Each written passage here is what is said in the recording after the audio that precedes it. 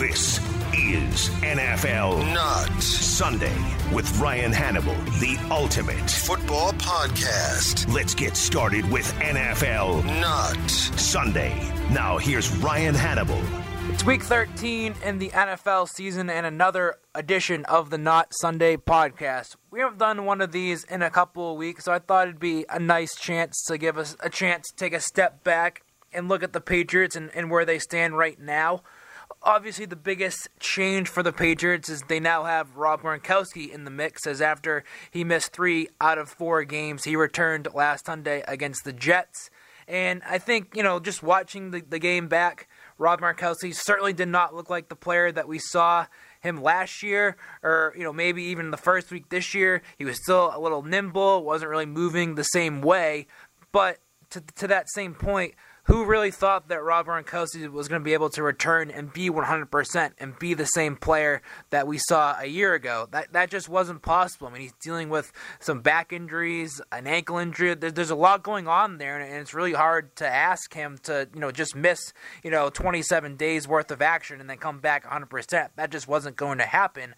But I will say there were a lot of positives in that game that the Patriots and Gronkowski specifically can build on. I think that he did a really good job in the running game, blocking for Sony Michel. Sony Michel at a career high, 135 yards rushing. And I think a lot of that could be credited to Gronkowski with his blocks and setting Michel free for a couple of big plays. And then also, I think the Patriots made more of a concerted effort to get him the ball in the red zone. They didn't get the results that they wanted, but just the fact they were going to them showed confidence in Gronkowski. I think we could see a little bit of tweaks here and there moving forward, perhaps. Maybe they go away from those fade routes to Gronk. Maybe they move him more inside and try to have him work the middle of the field. But just the fact that they had Gronkowski back was a big positive for the offense. Just his presence on the field spread things out for the opposing defense and opened things up for players like Chris Hogan, Josh Gordon, Julian Edelman.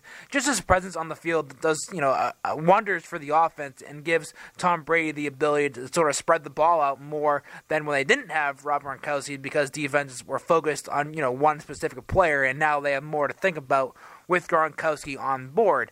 And I just think moving forward that they can build on this game. I don't think, we're not going to see Rob Gronkowski of old this year. I think that's just not going to happen.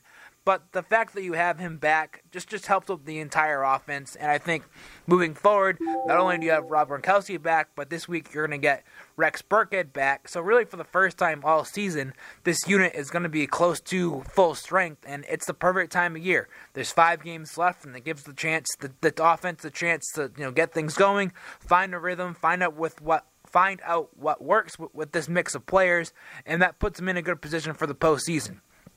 So, without further ado, we're going to get to this week's guest on the podcast, ESPN's Field Yates.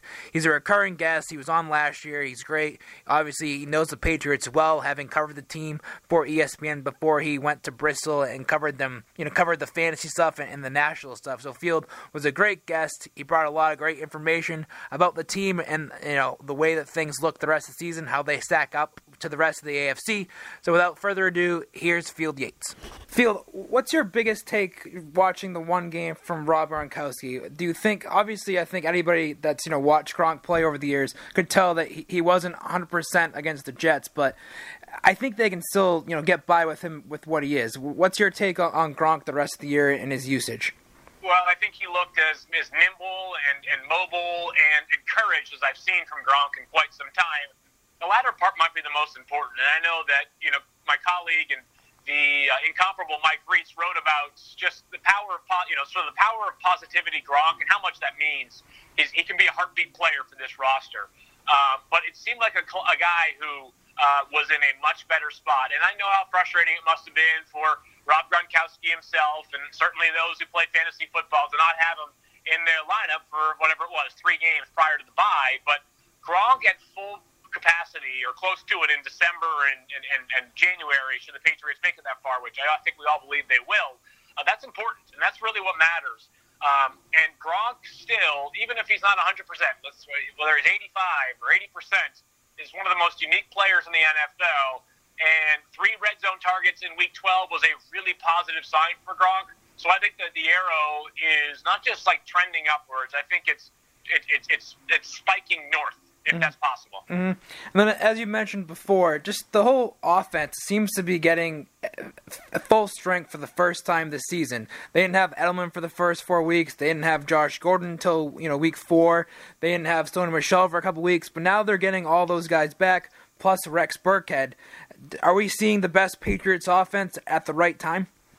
Yeah, I think that what you just said might be important here. And no team is going to be without injuries all season, right? The Patriots have certainly dealt with their share of injuries on both sides of the ball, whether it's guys on defense that you were counting on to be potential starters or guys that were starters. Eric Rowe at one point was a starting cornerback for the Patriots. Obviously, Isaiah Wynn was a big-time projected starter for them along the offensive line somewhere. And then, Jawan Bentley, who had kind of emerged as the stud of that rookie class before Stoney Michel really got going on injured reserve as well. But the good news for the Patriots offense is that, if you were to put the 20 most talented guys up on the board, they might have 17 or 18 of them right now going forward. And, I know that for obvious reasons, we tend to look at it as like, who is the wide receiver depth, who is the tight end depth, who is the running back depth. But I personally tend to evaluate teams offensively in aggregate skill guys. And the Patriots have unique weapons at all three spots, and I think that blended together, they have the chance to be one of the more difficult offenses to defend in December and January. Again, the winning time of the year. Mm-hmm. What have you seen from the quarterback, Tom Brady? I mean, obviously, he's probably not going to be the MVP of the league this year like we saw last year, and some people around here, saying that he's slipped a little bit. What do you see him compared to some other guys around the league? Where do you see him ranked, I guess, so to speak, with other quarterbacks in the NFL? One thing that I think is really interesting to note, and I want to give a hat tip to my colleague at ESPN, Mike Clay, is that if you look at the Patriots, in a lot of ways their offense is not super dissimilar production-wise this year compared to where it was last year. Mm-hmm. It's just that a couple of things. One, the rest of the league is on fire, right? I mean, Last year we weren't talking about in the same light the Chiefs. They were very good last year offensively, but they weren't this good offensively. We weren't talking about the Rams at this caliber. They were awesome, but they weren't quite this. I mean, they're even better this year. The Saints are red hot this year. There are teams that have become unbelievable offensively, so it's almost like Tom Brady may not have slipped. It just could be that other people around them have played so well that we have a different perception of where Tom Brady is. I just say this is some of the turnover numbers are uncharacteristic from Tom Brady, but they've been much better over the past 4 to 5 games. And as we know, a lot of those interceptions early on in the year were bad luck from Brady. I mean, a couple of tip passes, if not more than that sort of skew that interception number for Brady. Has it been perfect? No. Is it going to win the MVP? No. Is he even in the conversation? No. But Tom Brady is, I'd still take Tom Brady on my side any given Sunday. That would be the guy that I would be choosing to play under center if I had my druthers. So the Patriots are in good shape. I'm not trying to say that everything is just peaches and cream here, Ryan, and there's no concerns whatsoever for the Patriots, but I do think it's worth sort of suppressing some of the notion that, like, this team is underperforming, not meeting expectations, or has no chance. They've definitely got a chance. Mm-hmm. Then, big picture, looking at the rest of the AFC, obviously the teams that are always there are still there again. The Steelers, the Chiefs, and then this year the Texans emerging, 8 in a row, I think it is. The Colts are hot. What's the team in the AFC that, if you're the Patriots, you don't want to see in the first round? Well, in the first round, obviously it probably won't be them because they're so good. But, the Chiefs and the team everybody does not want to play because they have that much offensive horsepower.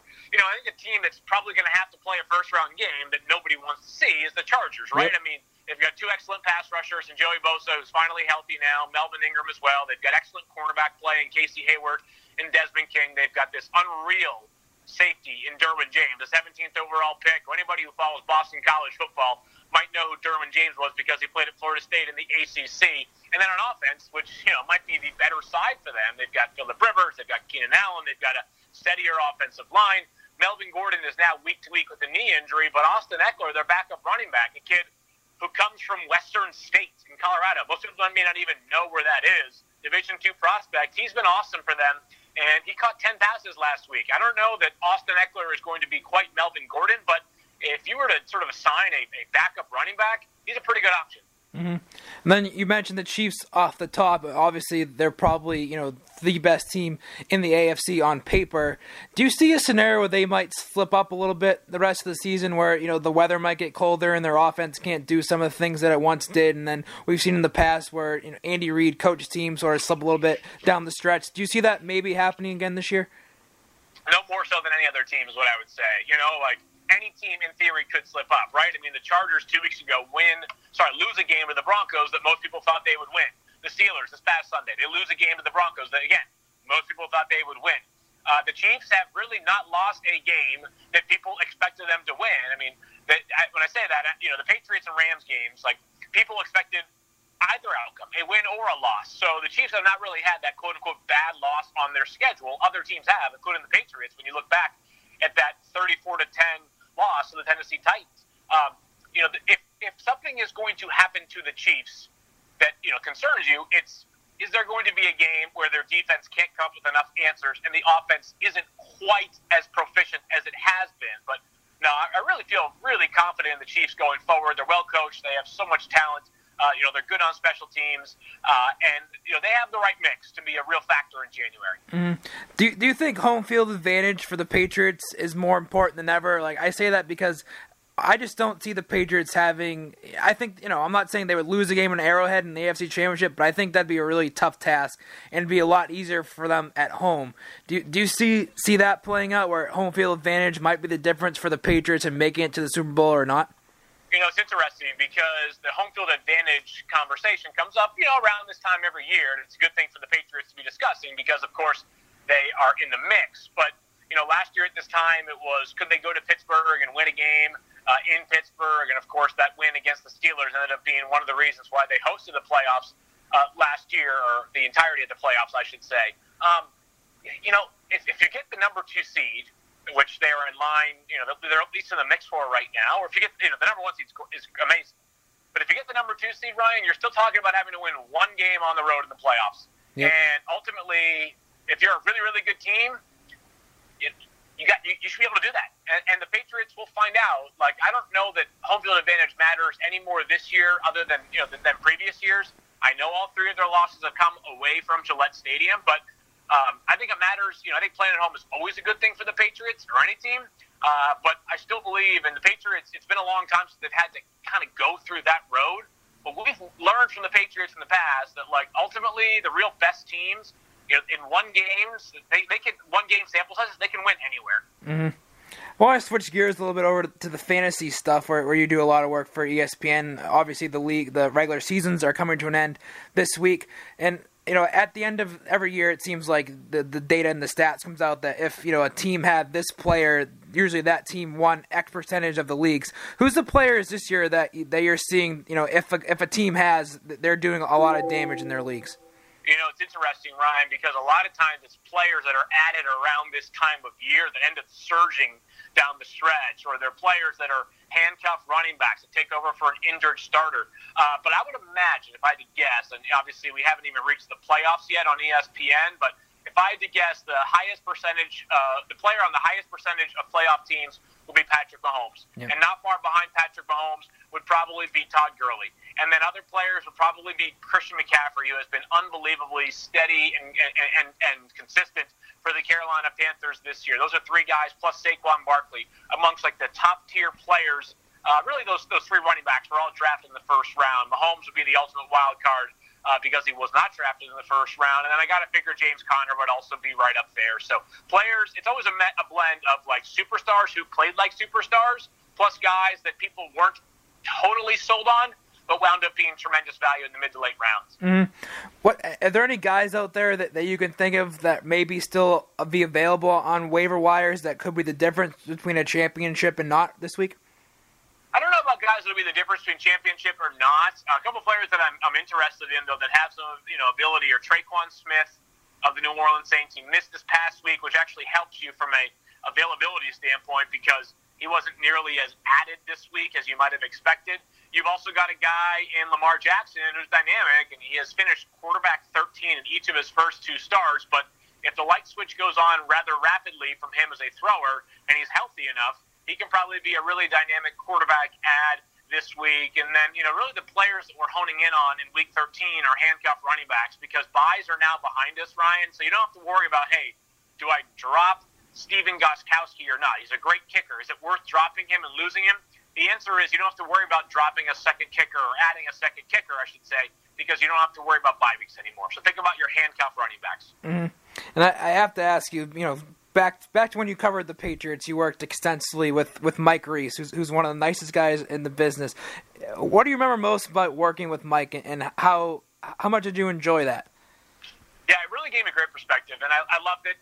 Mike, I wouldn't just say he's one of my closest colleagues. He's one of my closest friends in life. We talk daily. I'd imagine the only person who gets more real estate in my text messages than Mike is my fiance. So those two are my frequent contacts. But I love about Mike is the attention to detail and the ability to be steady. He's not a wave, not a wave that goes up and down. Mike has a unique ability to step back and see the bigger picture when he has to, while also focusing in on the here and now when he has to do that as well. And you can tell just how much people trust Mike, and that shows when you walk around the locker room during player availability and Mike is having conversations with players on or off the record. You can tell that there's an inherent trust that is established because he does it the right way. He goes about the business the right way. And, and I know you know this too, Ryan, as someone who's young and in this business as well.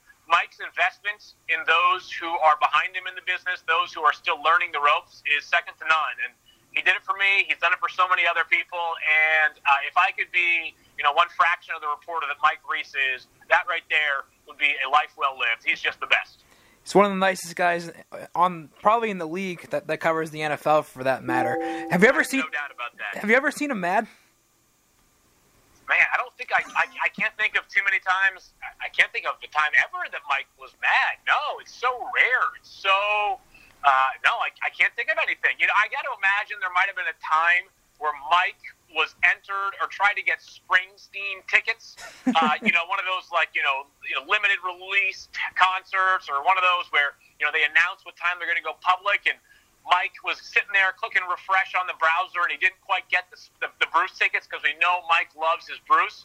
But that would be the closest I could ever imagine Mike to being disgruntled. But no, he's as even-keeled as they come. And like you said, one of the greatest guys in the business that everybody could hope to be a fraction of what Mike is. Hey, Field, thanks so much for the time. Really appreciate it. Everybody can find your work on ESPN, the website, and on TV and on Twitter. You're everywhere these days. Thanks so much, Field. Thanks, Ryan.